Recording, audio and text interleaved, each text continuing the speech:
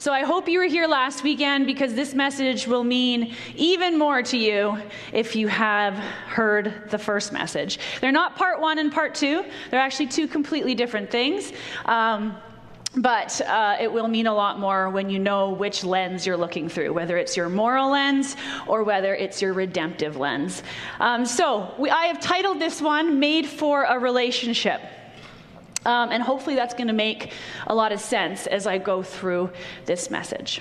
I'm going to end up in 1 Peter today, but it's going to take us a little bit to get there. And there's going to be many scriptures along the way to set it all up before we dive in. So, when COVID entered into this mighty fine world, like many, I discovered what isolation truly felt like, and what not having your people, around felt like. And I believe many people got to feel like that. I think some people are actually still stuck in that spot and haven't quite come out of it yet. And I pray that you do. But one thing, especially at the very beginning of the pandemic, like in the first 6 or 7 months, I was exhausted. Which made no sense in some ways. I bet you, maybe some of you can relate to me. But I wanted to gain back. I had this moment in prayer that I just wanted to gain back my strength, my energy, and excitement for life, no matter what was going to happen during COVID. Right? I just made this decision. So I was hoping that I wasn't getting too old to try something new. So I joined a CrossFit gym, which I have some pictures there. Now, there tends to be only two main categories with the thought behind CrossFit. So we'll see which one you kind of fall in. One is that it's amazing, right? You hear them talk about it. Best shape of your life, best thing to be part of. Everyone should do it. And the second one is, that's a cult. I want nothing to do with it. It's kind of those two things. There might be one other that would be, I really don't care, or I really don't understand it. It could be that. Or if you're like a chiropractor or a massage therapist, you probably think gold mine. So that would be the only other thing. But I love it. I absolutely love my time there, and I love the people. This, to me, is not just a gym. Okay? I know none of these pictures make sense to you. But it's not just a place that I go to work out, okay? I've traveled with some of these people and only known them a couple years. I have done funerals for some of their parents. I'm marrying a couple of them this summer. They send me messages of encouragement, right? Not the other way around. These people have become my people. We have fun together. We have competitions together. We show up for each other. The reason I bring this up is not to convince you to join CrossFit. I bring it up because I believe that they've tapped in to a deeper reality than they even know. Because here's the thing that makes CrossFit work. It's not the workout itself. It's that they've tapped into the fact that God designed us as relational creatures, and where there's relationality, people will come. And I'm not saying they're Christian-based. I'm saying they've figured this out. They figured out where there is relation, and you are part of something, that you show up. So, it's got its own language, just like all of you do. And you're saying, what? We don't have our own language. Yes, you do. 10 years ago when I walked into this church, it took me a while to figure out what some of the things you guys were saying, right? You have your own language. Now, CrossFit has like code words and acronyms and names that have deeper meanings and names that honor people and soldiers and different things. Like if you came up to somebody who does CrossFit, and there's many CrossFitters at this church, I would probably say 25% of our congregation, so some people might know what this is, but if you came up to them and said, what's your Fran time or what's your Cindy time? They can answer that question. That makes sense to them. If you don't know CrossFit, you're like, what are you even talking about? Your Fran time and your Cindy time, right? When I first joined it, I couldn't even understand what workout meant because they called everything WODs. Like, I didn't know what that meant. I would read the workout and it would say like AMRAP and EMON and all these weird words. But see, we do that too.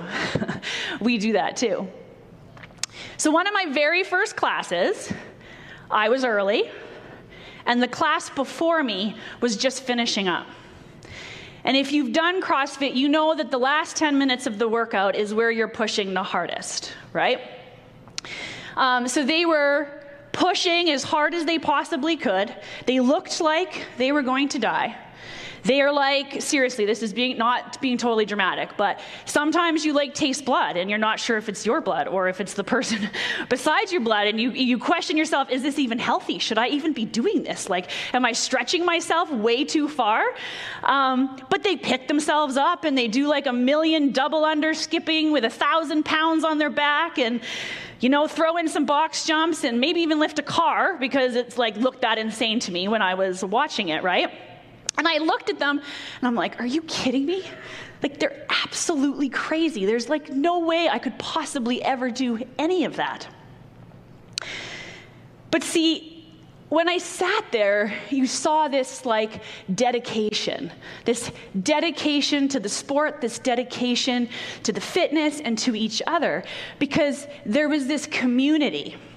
So what I saw in my very first one was somebody had hit their PR, which is their like personal record, right? So another initial that I needed to learn. Everyone rejoices. And when I say everyone rejoices, okay, they're freaking out like they all did it together. They're freaking out like they all did it together, right? And if they fail, they were so quick to kind of like circle around each other and encourage each other. Tell them to keep moving, to keep trying. And if you know anything about me, community is deep, deep, deep inside of me. So this really appealed to me. They encourage you to have a healthy lifestyle, not just at the gym, but like outside of the gym, right? They would talk about food and drinks that aren't good for you, ones that are bad for you. They talked about sleep and stress and mental health and being part of a community. They encouraged us all to volunteer and to give back to our areas. They were talking about vitamins, just basically trying to make you healthier and better. It's not just a workout class. Once they had this class in an area to make your own condiments, okay? That's not my thing, or my stage of life that I'm going to make my own mayo. Like, it's just not. But if you do, that's all good. But there were 60 people there. Like, they had to bring in extra chairs for the mayo class. Like, I'm trying to get people to come to the church and pray. And you can get 60 people to come and make mayo, right? Like, this is blowing my mind, right? Like, it's blowing my mind. And then I'd been there for like about a year, and I decided to volunteer for one of their events that they were having. And within 3 days, they had 50 people sign up to volunteer for the event for the entire weekend, all day long. Like from 6 a.m. in the morning till 4 at night on Saturday and Sunday. In 2 days, they had 50 people. And I can't get children's workers once a month for 2 hours. And I'm not saying this to make you feel guilty or to guilt you into anything, right? But all I can say is they've tapped into something special to get these people so involved and so excited about it, right? They've tapped into this desperate need of the humankind to belong. To belong to something bigger, to belong to something greater, to have goals, to be healthier, to belong to something much bigger than an individual. See, this is rooted in our design. In fact, I would argue that's rooted in the essence of God himself. Not CrossFit, but relationality, relationships. So that's what I want to talk about today. And I want to talk about it in the way that it's your destiny. And when I use that word, I'm saying, because that word gets used a lot, I'm saying God's design and purpose for your life, right? The reason God designed you like he designed you, the way that he made you, that's what destiny is found and formed, which I'm going to show you, in the family of faith. So I'm going to pull this thread that kind of goes all the way back to Genesis 1 and honestly can be seen all the way into the end of Revelation and see what God's up to. So we're going to start today where you should always start, in the beginning. So Genesis 1:26, if you want to follow along, it'll be on the screen, or you can grab your books and take tons and tons and tons of notes. Then God said, "Let us make man in our image, after our likeness, and let them have dominion over the fish of the sea and over the birds of the heavens and over the livestock and all over the earth and over every creepy thing that creeps on the earth." There are scholars that will argue who is the us here speaking. I'm not going to share all the arguments, but I'm going to share the one that I lean towards, that this is the Godhead in conversation with himself. So God the Father, God the Son, God the Holy Spirit, let us make man in our image. There are scholars that would say no, but I think it makes the most sense in the context of the greater story that is God is in dialogue with God to create mankind in his image. And let me tell you why I think that's a big deal. The Trinity, so Father, Son, Holy Spirit, is not some kind of like obscured, weird theology that doesn't apply to us today. It has everything to do with you and me today. See, the Trinity in the relationality of God actually projects to you and me in 2022 that the creator God of the universe didn't create everything in some big power play where he now rules with great power and might, despite that he is all powerful. It shows us that woven in the fabric of the universe is relationality and relationship.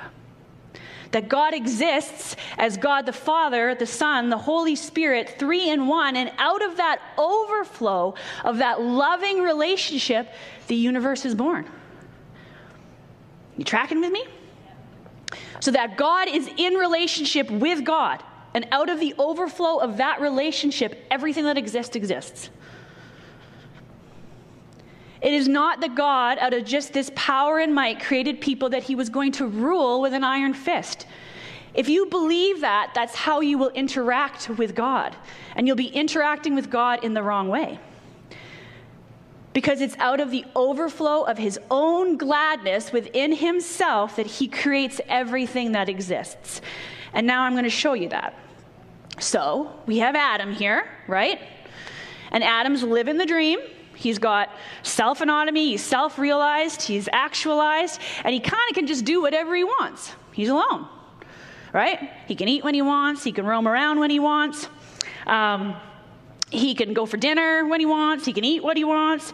And Adam has been given a ton of authority by God as well, because he's now naming the animals, right? In fact, I would say at this point, he's got all the authority over the creative order, which God's just kind of handed to him. So then in Genesis, until God says this, in Genesis 2, verse 18.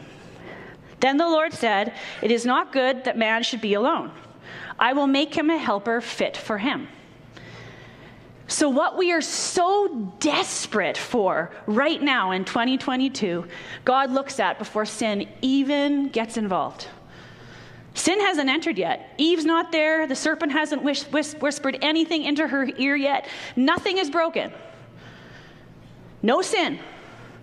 Adam cannot image the relationality of God without some horizontal relationship. So he's got this vertical relationship, but God looks at Adam and says, "Hey, okay, nobody's sinned here, but this isn't good. You cannot be my image bearers if you are not in relationality." And so God creates the woman, and then it flows from there. So now we're going to look at Genesis 12. And if you're like, oh my goodness, she's only at Genesis 12 and we've got to get all the way to 1 Peter, don't worry. I'm going to skip like massive chunks soon, okay? We're going to get there. But Genesis 12 is important. You need to read it in the context of the story of Genesis, okay? So if you don't know it, I'm going to give you a little snippet here. So God creates, sin enters, fractures the cosmos, and then humankind goes wild. I mean, the kind of wild that might even be hard for some of us to even wrap our heads around. Children being sacrificed, grotesque, perverse, wicked, evil. And so God floods the earth. Many of you might know the story of Noah and the ark. He floods the earth, wipes it out, and then what happens? Noah comes out, starts over, and then humankind does what humankind does. We go right back to worshiping false idols, go right back to serving their own gods. Go right back to evil. And this time, humankind's like, no, we're going to build a tower to heaven. And they build the Tower of Babel. And this is when God confuses their language. And according to Genesis 11, disperses them across the earth. And so get this, the judgment, some people like to use the word punishment, but judgment that is befalling on humankind again, here's what the judgment is. I'm going to not let you understand each other. That's the judgment. I'm going to let you not understand each other. I'm going to disperse you and make you other nations and other people groups and send you to the four corners of the earth. Separate you all. And then you get to Genesis 12, 1-3. Now the Lord said to Abram, who will be Abraham, go from your country and your kindred and your father's house to the land that I will show you. And I will make of you a great nation. And I will bless you and make your name great, so that you will be a blessing. I will bless those who bless you, and in him who dishonors you I will curse. And in all the families of the earth shall be blessed. So, to see God's plan, God creates us in his image, in relationality. He creates Adam and says, this is not good. Gives him a woman. Then the woman and the man get to know each other. That's the wording that they use. Kids start to happen. And then you got the flood. We've got Noah. And then we've got this disbursement of people to the ends of the earth. And then what does God, who doesn't rule by power alone, but in relationality, how does he approach this? He comes to Abram and says, I'm going to make you a people. I'm going to make you a people.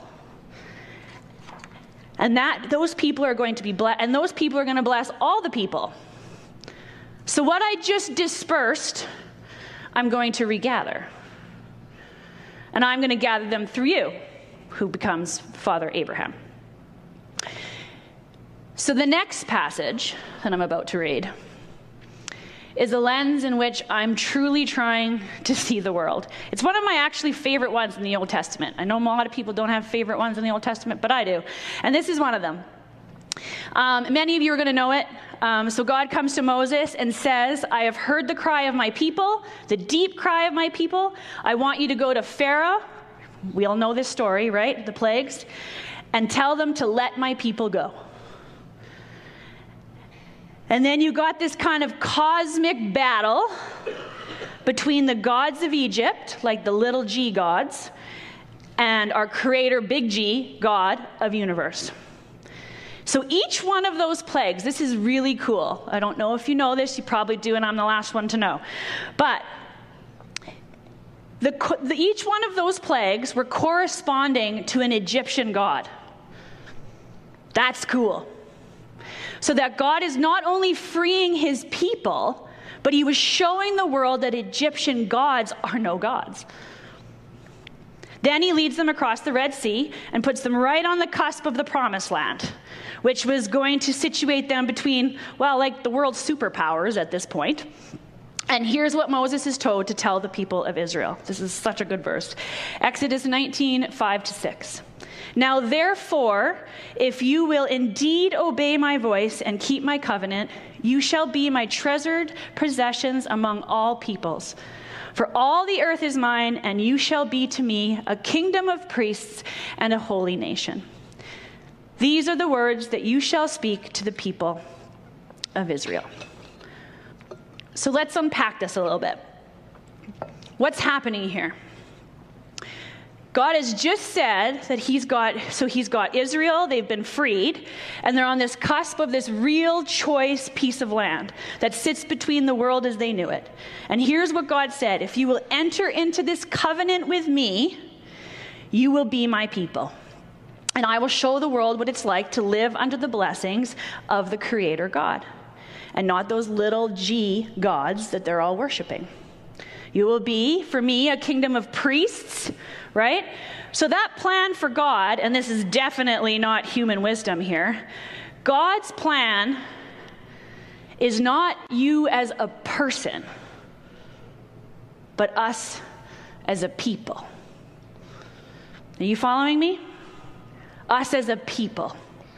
That's why Christianity starts to break down if you make it about what I talked about last week, about being more moral than it is about surrendering God's purposes, surrendering to God's purposes and plans. Why? Because morality makes you gaze on yourself, right? It makes the faith all about you.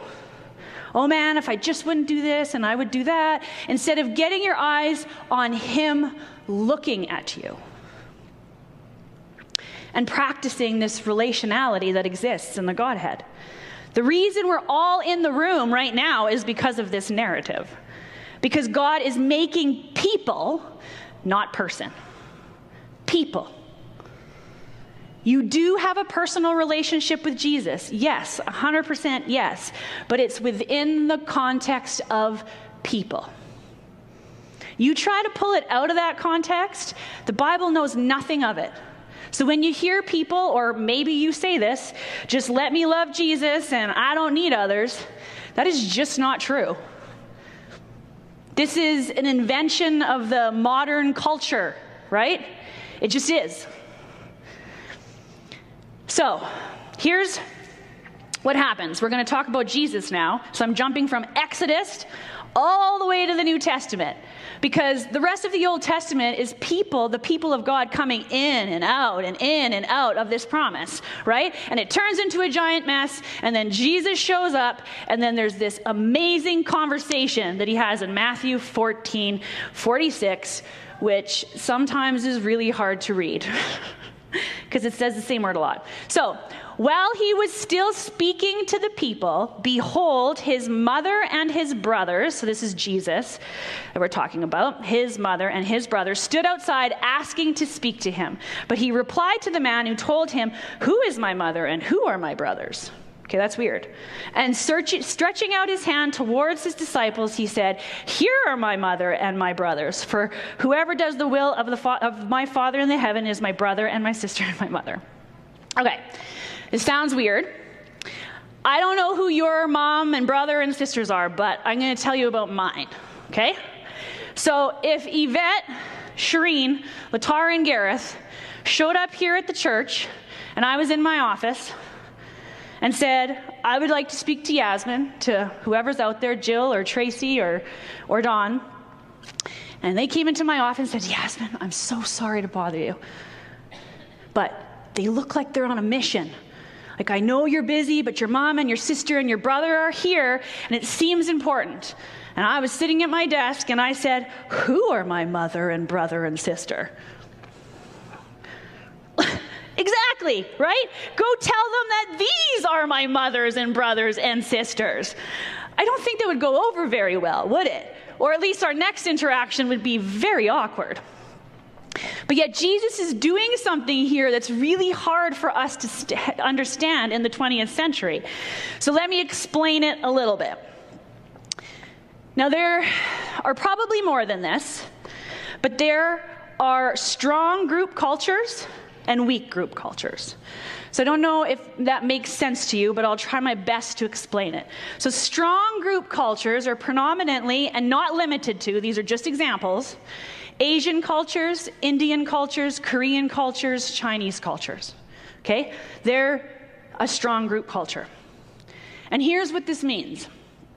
They value the group over the individual, so that the family unit is of greater importance than any one of the individuals. It's not that the individual's desires and hopes don't matter. It's just that they have to be considered in light of the whole group, the whole community. The community has a greater value than just the individual. Now, weak group cultures say the opposite. We're very much a weak group culture. That the individual and what it desires most and matters most is whatever they want, basically, right? And where there is a community, when the community tries to invade upon their self-autonomy, it's oppressive and evil and must be exposed for what it is. That's kind of what the narrative is that we live in right now, unfortunately. Have you noticed how many people are moving to Canada? From different cultures, lots of strong group cultures, they're pouring in, which is absolutely amazing. But I think about what this must do to them when they move here, okay? And I know many actually African families that I talk to that this is the same thing as well. They're coming here, especially their children. Oh my goodness. You want to talk about them getting jammed up when they move here? If you're from a home that's a strong group culture and your school that you're sending your child to, which is here, is a weak group culture, think about what that does. Right? Think about what it's like to live in a home where they say, hey, you matter, your decision matters, but you're part of us, so we do what's best for us. That's what we're going to do. And you go to school and all you hear is do what's best for you. And I'm not trying to say that strong group culture is better than weak group culture. I don't believe that. There is good and bad in both of them. But I'll tell you this, we're being trained to believe that strong group culture, that family community unit, is oppressive. And that you think of yourself, not the team. That's what we're being trained in. So there's this movie, a couple movies. I'll see which one. Well, it might age you a little bit depending which one you know. Maybe you don't watch movies. But has anyone seen The Big Sick or Bend It Like Beckham? Bend It Like Beckham is an old one. The reason I bring these up is because they're very, very good examples of what I'm talking about. Strong group cultures that move to a weak culture. So whether it's being Indian in the one or Asian in the other, they come to do life in a weak group culture, and it tears at the family. And the difficulties that they have there, and, So the reason I bring all this up, there's a purpose, you to understand this passage, is Jesus is living in a time when he said this, that strong group culture is all that there is. That's it.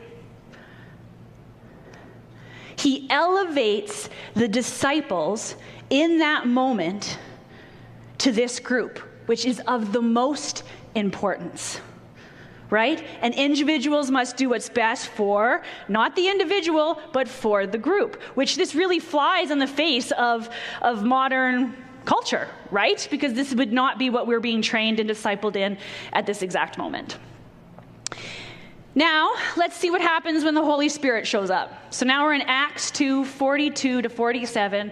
I love this scripture too. I'm pretty sure I was the one who preached on it when we did the Acts series, so you may have heard this a couple times. And they devoted themselves to the apostles' teaching. So these are the people of God, the family of God. Teaching and fellowship, to the breaking of bread and to prayers. And awe came upon every soul, and many wonders and signs were being done through the apostles. And all who believed were together and had all things in common. And they were selling their possessions and belongings and distributing them, the proceeds to all as any had need. And day by day, attending the temple together and breaking bread in their homes, they received their food with glad and sincere or generous hearts, praising God and having favor with all the people. And the Lord added to their number day by day those who were being saved. So if you have a church background, you're probably really familiar with this text. But there's some real rawness in this text that's really hard for us to understand in this century. like selling possessions, distributing it to those who had need. It was all even. Everybody was fed, everybody was together. In this day and age, this would be considered like a cult, or these people are super weird, right? If your neighbor was to be doing that, a lot of people would install probably security cameras or doorbell cameras or whatever, maybe build a higher fence so that there was some separation between the weird people next door. But see, we kind of did look crazy in the first 4 centuries, especially us looking from the 20th century, right? Actually, probably started even way sooner than that. But looking at today, in 2022, let's say, that they loved each other in such a way, and they really embraced those strong group cultures. They served one another, they loved one another, they encouraged one another, they built one another up in such a way that the world thought it was so strange, and they just couldn't even fathom what they were up to. They had their own language, they had their own patterns of the way they did things, they had a way that they treated each other.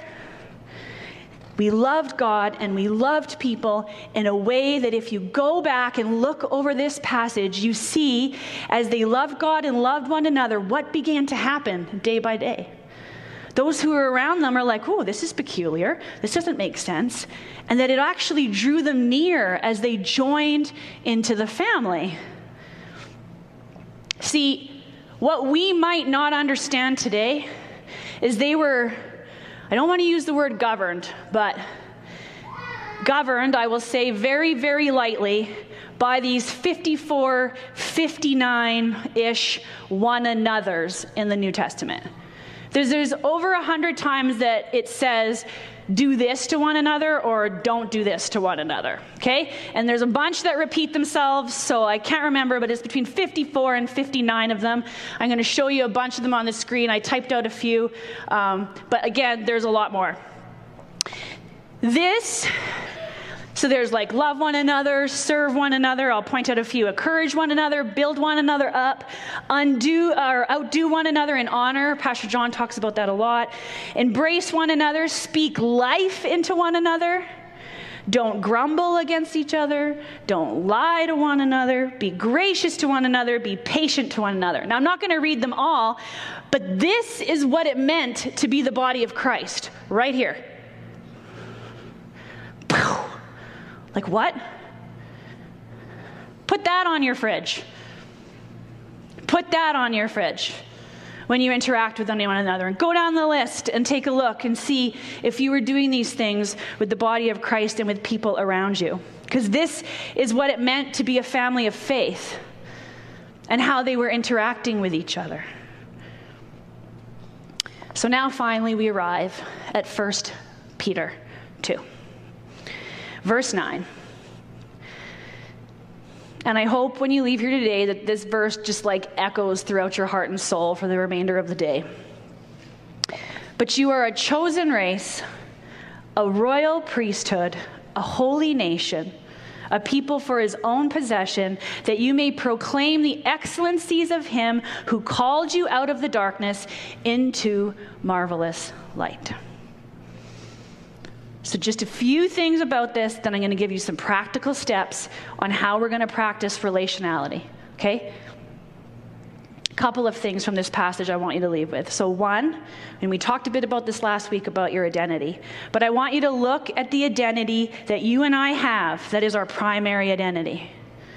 We are a chosen race, a royal priesthood, a holy nation, a people of his own possession.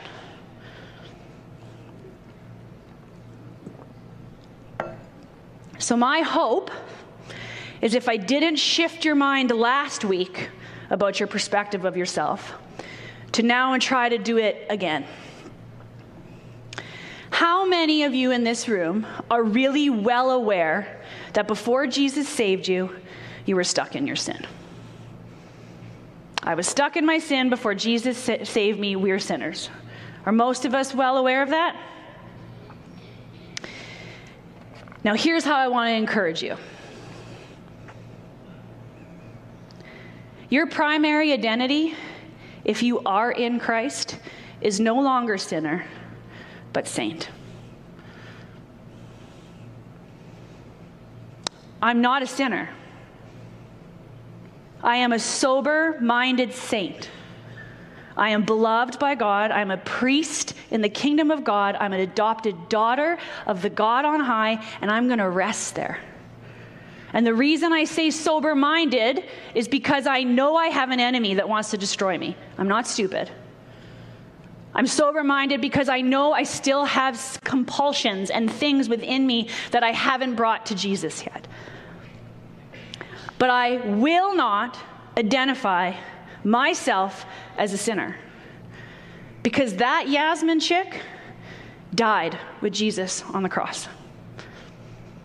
And this one is now living by faith in the Son of God who loves me and gave his life up for me. Are you with me? Yeah. Do I sin? God help me. Yes, I do. But is that my identity? Heck no. Because sinner Yasmin, she's dead. She's gone. So anytime that Satan wants to whisper into my ear about my brokenness and my lack of consistency and how much I suck at this and can't do that and whatever other weaknesses that I have, I can heartily agree with him and then thank God that that girl's dead. Take it up with dead Yasmin, because this one doesn't care. And because we let him lie to us like that, it takes the weight off of what we're involved in, off of we're a people, to, oh man, I'm struggling. I'm so bad. I'm sinning all the time. It's just like the worst version of Christianity ever. Okay? That's what Christ came to save you from, not usher you into it. And I said this last week, there is a moral vision for your life, right? We know this. But guess what? You can't do it without him. But without being in the presence of him, you're never going to be able to get there. You're just not going to be able to do it without him. It's just not going to happen. So we started with that. We talked about that last week, about our withness, always being with him. We started by being in his presence and allowing the Spirit to transform us and to change us and to change our lives, right? Your primary identity is not sinner. It's not who you are. It's who you were. And if you want to disagree with me, you can, because lots of people really, really like to tell me how much of a sinner I am all the time. But I will tell you, pay attention to your Bible then. Go and read your Bible. Almost always it is in past tense. But you were, but you were, but you were. It is not you still are. Find that in there for me. You are delighted in. You are loved. And I think about what that does when we try to practice relationships with one another, right? If my identity is in anything else but Christ, you're all a threat to me. Your friends, your family, it's like competition. But if my identity is that I'm a daughter and I'm a priest in the kingdom of God, I'm loved and I'm embraced and I'm championed over and rejoiced over, what threat do people have on me? Why am I threatened by the people around me? I'm secure in who I am and who my identity is. And that affects our relationships, right? It's so important to know your identity. When you know your identity, that changes how you are perceived by people and how you relate to people. I know there's things we wish we could be better at. And I know there's things I wish I could do. I told you I did CrossFit. I don't do it well. I skipped out that part. Right?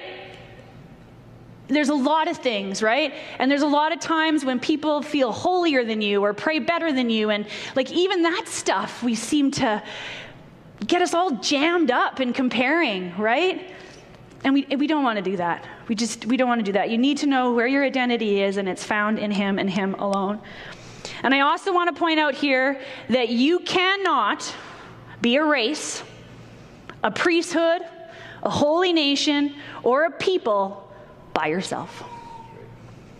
You cannot be a race by yourself, a priesthood by yourself, a holy nation by yourself, or a people by yourself.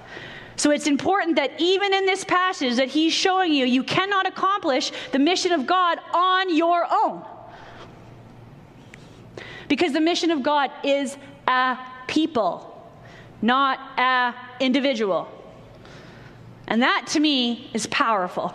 And once you see that, you can see relationality woven through every scripture that you read. It's crazy. So the last thing I want to highlight, and then I'm giving you some homework, but it's fun homework. And let's face it, some of you will do it and some of you won't. But I'm going to really encourage you to do it. So the last part, looking at this passage, that you may proclaim the excellencies of him who called you out of darkness into his marvelous light. Now, who do we proclaim to first, this excellency of Christ? The crazy thing is each other. One another sitting in this room, fellow believers. We proclaim to each other. And this is where I'm going to bring CrossFit back into it. If you look at what happens, is what they did is they started internally at CrossFit. Praising eternally, loving each other internally, encouraging each other internally, and then it overflowed, right? So CrossFit, they'll gather, they'll work out together. Everyone's always sore, always in pain. Things are hard. They have to encourage each other. And then they start to speak life into one another. And they get to this place where someone's going to finally say to you, you know, man, Yasmin, you're looking pretty good. You look strong. You look happy, full of life. Oh, thanks. Glad you said something. I got my Fran time down to 2 minutes and 30 seconds. I'm feeling great. I'm doing CrossFit. Loving life. You should do CrossFit. Come to my gym. My gym's the best gym. Come check it out. The people are great. Everyone's fantastic. They're declaring eternally, and it rolls out externally. Do you get what I'm saying? Are you that excited about this church? Or if you're a guest with us today, your church? Do you look that happy and excited? Talk about how great the people are here, how you hang out with them all the time and they're so encouraging. And then say, come check out my church. Come check it out. Because they're doing it with CrossFit, and we've got Jesus. Yeah. Why aren't we this excited? Yes, they hurt. Yes, we hurt. Right? There's going to be times that you're sad or in pain or you're grieving. But they circle around each other and encourage each other like the early believers did. Like we should be doing. Like many of us do. There are people in this church that their friends come and meet me at that Next Step table. Oh, my friend is Lenny. He told me to come here and check it out today. There are people who are doing that. So, how are we going to practice relationality as we leave here today? Worship team, you can come up. How are we going to practice community? So this is awesome, and it's super easy. Are you ready for it? Dinner. We are going to practice with dinner. Let me give you a quote from a man named Andrew Peterson. Many of you will know him. He writes worship music, sings worship music, has 1 million of the top songs. This is his quote. So draw up your battle lines, gather around the table, raise a toast to the king and the coming kingdom, and fight back. So your homework. In the next 2 weeks, I want you to invite a group of Christians over that you like. Baby steps. Eventually, you may have to have people you don't like at the table, people who aren't Christians, but we're going to start with baby steps. Start by inviting some Christians over that you like that are part of your church family, whether they're families, individuals, kids, whatever, and cook a meal together. This could be, I'm bringing the ground beef and you're bringing the craft dinner and we're going to just mix it together. Or this could be a barbecue or bacon, baking, or, well, bacon would be good too, but cutting up vegetables together, doing trays, have a barbecue. Just create a sacred space with people that you love. Like at CrossFit, I didn't know one of those souls 2 years ago. And now we like dress up in tutus for fun. Do you see what I'm saying?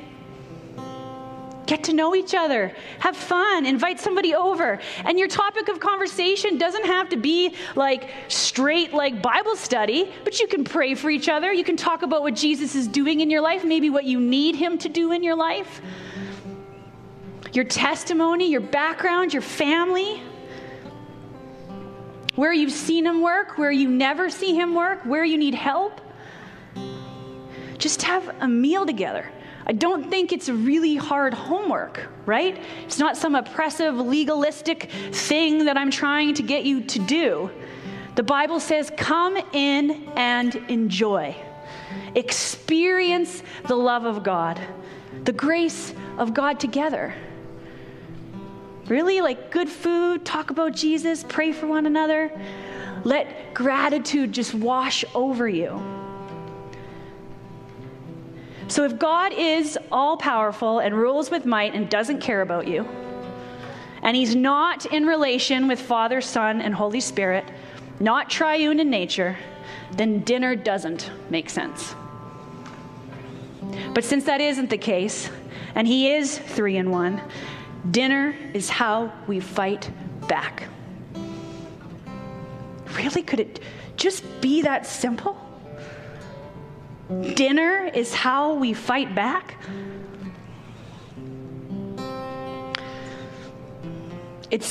You grow with dinner. You grow with people. Have you ever had nights where you just ate and laughed and rejoiced? Man, it changes things. Those moments change things. And so that's your homework. And then I want you to keep doing it over and over and over and over and over and over again. Just keep practicing it. And over time, it will shape us and form us, mold us more and more into the people of God. We're designed for relationship, whether you like it or not. That's part of our design. That's part of our purpose. And you know what? It can even be fun. We don't have to be those Christians who are like, what rules do I have to follow now? What can't I do? Who's doing what? Who cares? And who cares? Just have dinner together. Have dinner. Love one another. Encourage one another. Break bread together. It sounds pretty freaking awesome to me. That's all I got to say. So if anyone's having people for dinner, you know who you need to invite. So let's stand, let's pray, and let's spend some time in worship. So Father God, I thank you so much that we are your people. I pray today that you bless each of these men and women and children in the name of Jesus, and I ask that joy will be established in the deepest parts of their soul today, Father. And I pray for anyone who may not be a Christian here today, that if you heard this sermon, we want to invite you into our family to be part of this people. I thank you that we cannot out-sin your grace. We cannot out-sin what you have done for us. I thank you that you have made room for the broken and the weary and the suffering and the foolish and the silly and the perverse. I thank you, Father. I pray that we would hear today the invitation into this life of the triune God. God the Father, God the Son, and God the Holy Spirit. I bless your holy, holy name, Father. We worship you now. We give thanks for you, Father. We do this all for your beautiful name. In Jesus' name I pray. Amen.